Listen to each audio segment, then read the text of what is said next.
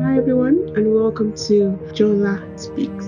Jola Speaks is intended to grow and equip us in our trust walk with God. We all go through testings because we all go through seasons. No condemnation in Christ. God just loves us so much.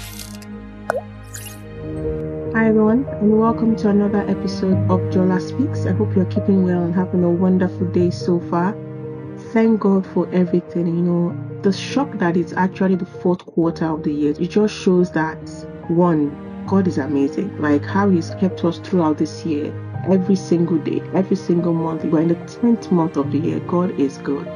And also the year has gone so fast. Like literally, honestly, I still remember waking up and it was January 1st, 2023. But I just thank God that in everything we are here alive. It's enough testimony of God's goodness in our lives. And God is a good God no matter what we are going through at the moment. Today I want to speak about destiny helpers. And I'm going to be looking at the life of Jonathan and David and their very divinely orchestrated friendship. I'm reading from 1 Samuel 20. I'll read bits and pieces. It's a very long chapter and I don't think I need to read everything, but I'll just read the key parts that we should be discussing. And today and then afterwards, in our usual fashion, we'll discuss afterwards. And I just pray right now that Holy Spirit take absolute control of this message. You have put it in my heart. And I pray that you give me the strength, you give me the words to be able to speak about me the way you have put it in my heart, in the manner and form in which you should go to your people in Jesus' name. And I pray that in everyone that listens to this message, they will hear from you, speak to them individually about their respective and lives. And they are able to even use what you speak to them in their relative lives in the name of Jesus. I pray. Thank you, Lord, for a heart of obedience. Thank you, Lord, and Lord, I am always grateful to be used as a vessel unto your honor. In Jesus' name we pray. Amen. I just started recording first before this particular recording, and I literally had a nudge to actually speak about this particular thing I want to speak about now. I maybe move the other one to later. So I'm going to speak about something different. So I read from 1 Samuel 20 verses 1, and I will skip some verses and I'll keep on going. So I quickly read. So David fled from Naioth to Ramah and went to Jonathan and asked, "What have I done? What is my crime? How have I wronged your father, that he tried to kill me?" "No," Jonathan replied, "you are not going to die. Look, my father doesn't do anything great or small without letting me know. Why would he hide this from me? It isn't so." But David took an oath and said, "Your father knows very well that I have found favor in your eyes." But he has said to himself, "Jonathan must not know this, or he will be grieved. Yet, as surely as the Lord lives, and as you live, is only one step between me and death." Jonathan said to David, "Whatever you want me to do, I will do for you." Destiny helping sometimes may not be easy. It may be tough for destiny helper. So if God has called you or called me to destiny help somebody, it may not be an easy breeze. In fact, you'll be wanting yourself, asking yourself, why am I even helping this person? What is the point? Because it can actually be a struggle. Let me continue. So verses 5. So David said, "Look, tomorrow is the new moon first, and I am supposed to dine with the king, but let me go and hide in the field until the evening of the day after tomorrow. If your father misses me at all, tell him David earnestly asked for my permission to hurry to Bethlehem, his hometown, because an annual sacrifice is being made there for the whole clan. If he says it very well, then your servant is safe. But if he loses his temper, you can be sure that he is determined to harm me.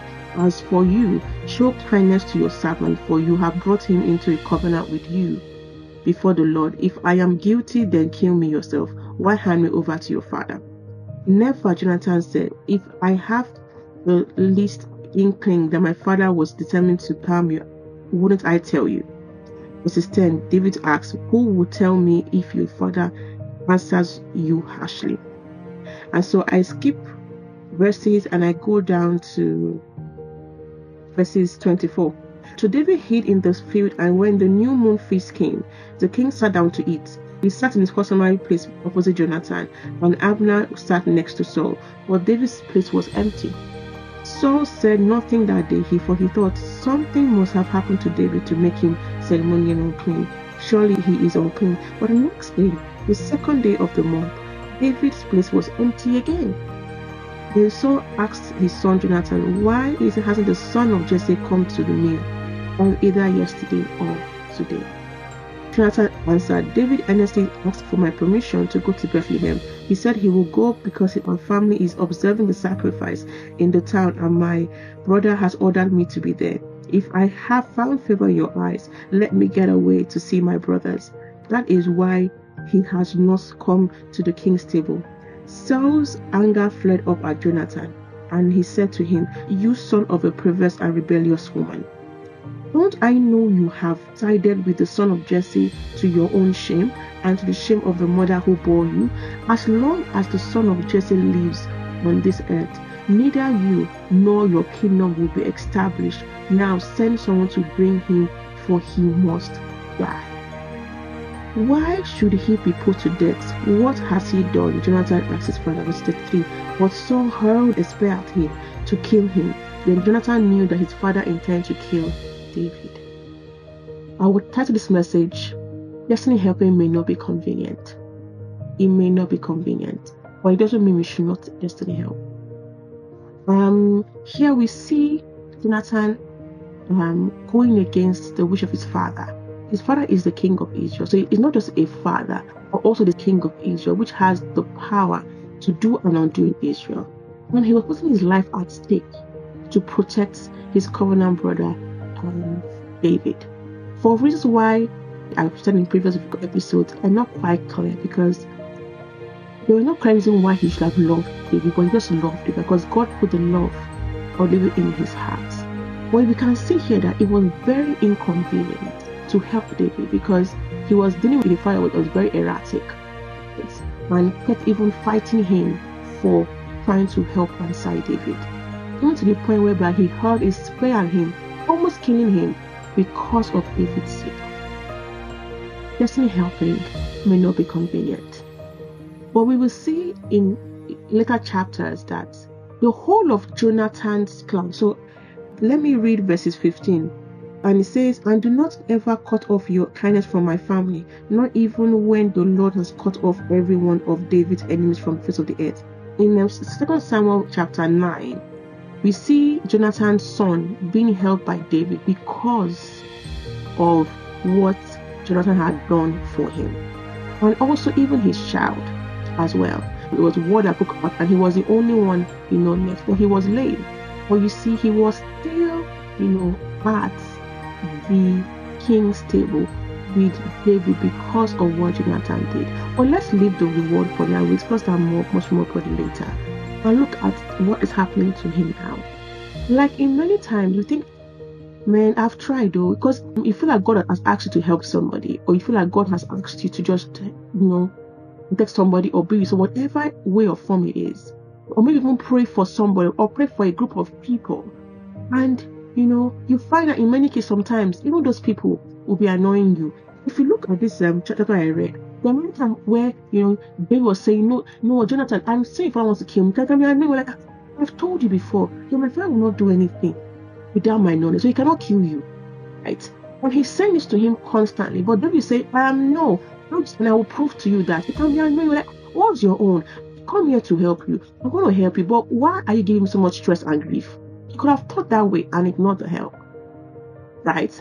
But then you see that despite all that, Saul was doing to him, despite how David was so scared and was speaking to him about it, despite how inconvenient it was for him, Jonathan still continued to help David because he was doing what God had laid on his heart.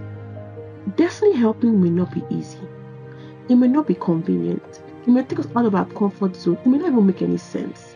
Now, in the world as of today, right, when people want to help people, they're looking for what they can receive from that person. But in the case of David, he could not have seen possibly what David could really help him because David was on the run, right? His father was king. He probably had everything he needed to have on earth. But he didn't know what will happen in, decades from that time itself. But you see that despite not knowing how David would help him, he genuinely continued to help David. Despite how inconvenient, how frustrating, how he put life at stake to help his covenant brother, he still continued to help. And so I implore us today, me and you, When God asks us to help somebody, it may not be convenient. In fact, the people that God asks us to help may be annoying us. In fact, they may be pushing us away. They may be mean, wicked, evil to us, just like even Joseph's brothers, where God sent him to bring his family out, to save their life. Meanwhile, they actually tried to kill him. It can be any way or any form, right? Where we feel as if we are, why are we even helping them? Right? They have done this thing to me, they have been evil to me, they tried to kill me, like, in case of Joseph's brothers, they have been wicked to me. Whatever it is, let that not stop us from destiny helping. Because God has called us to do that for that particular person or group of people.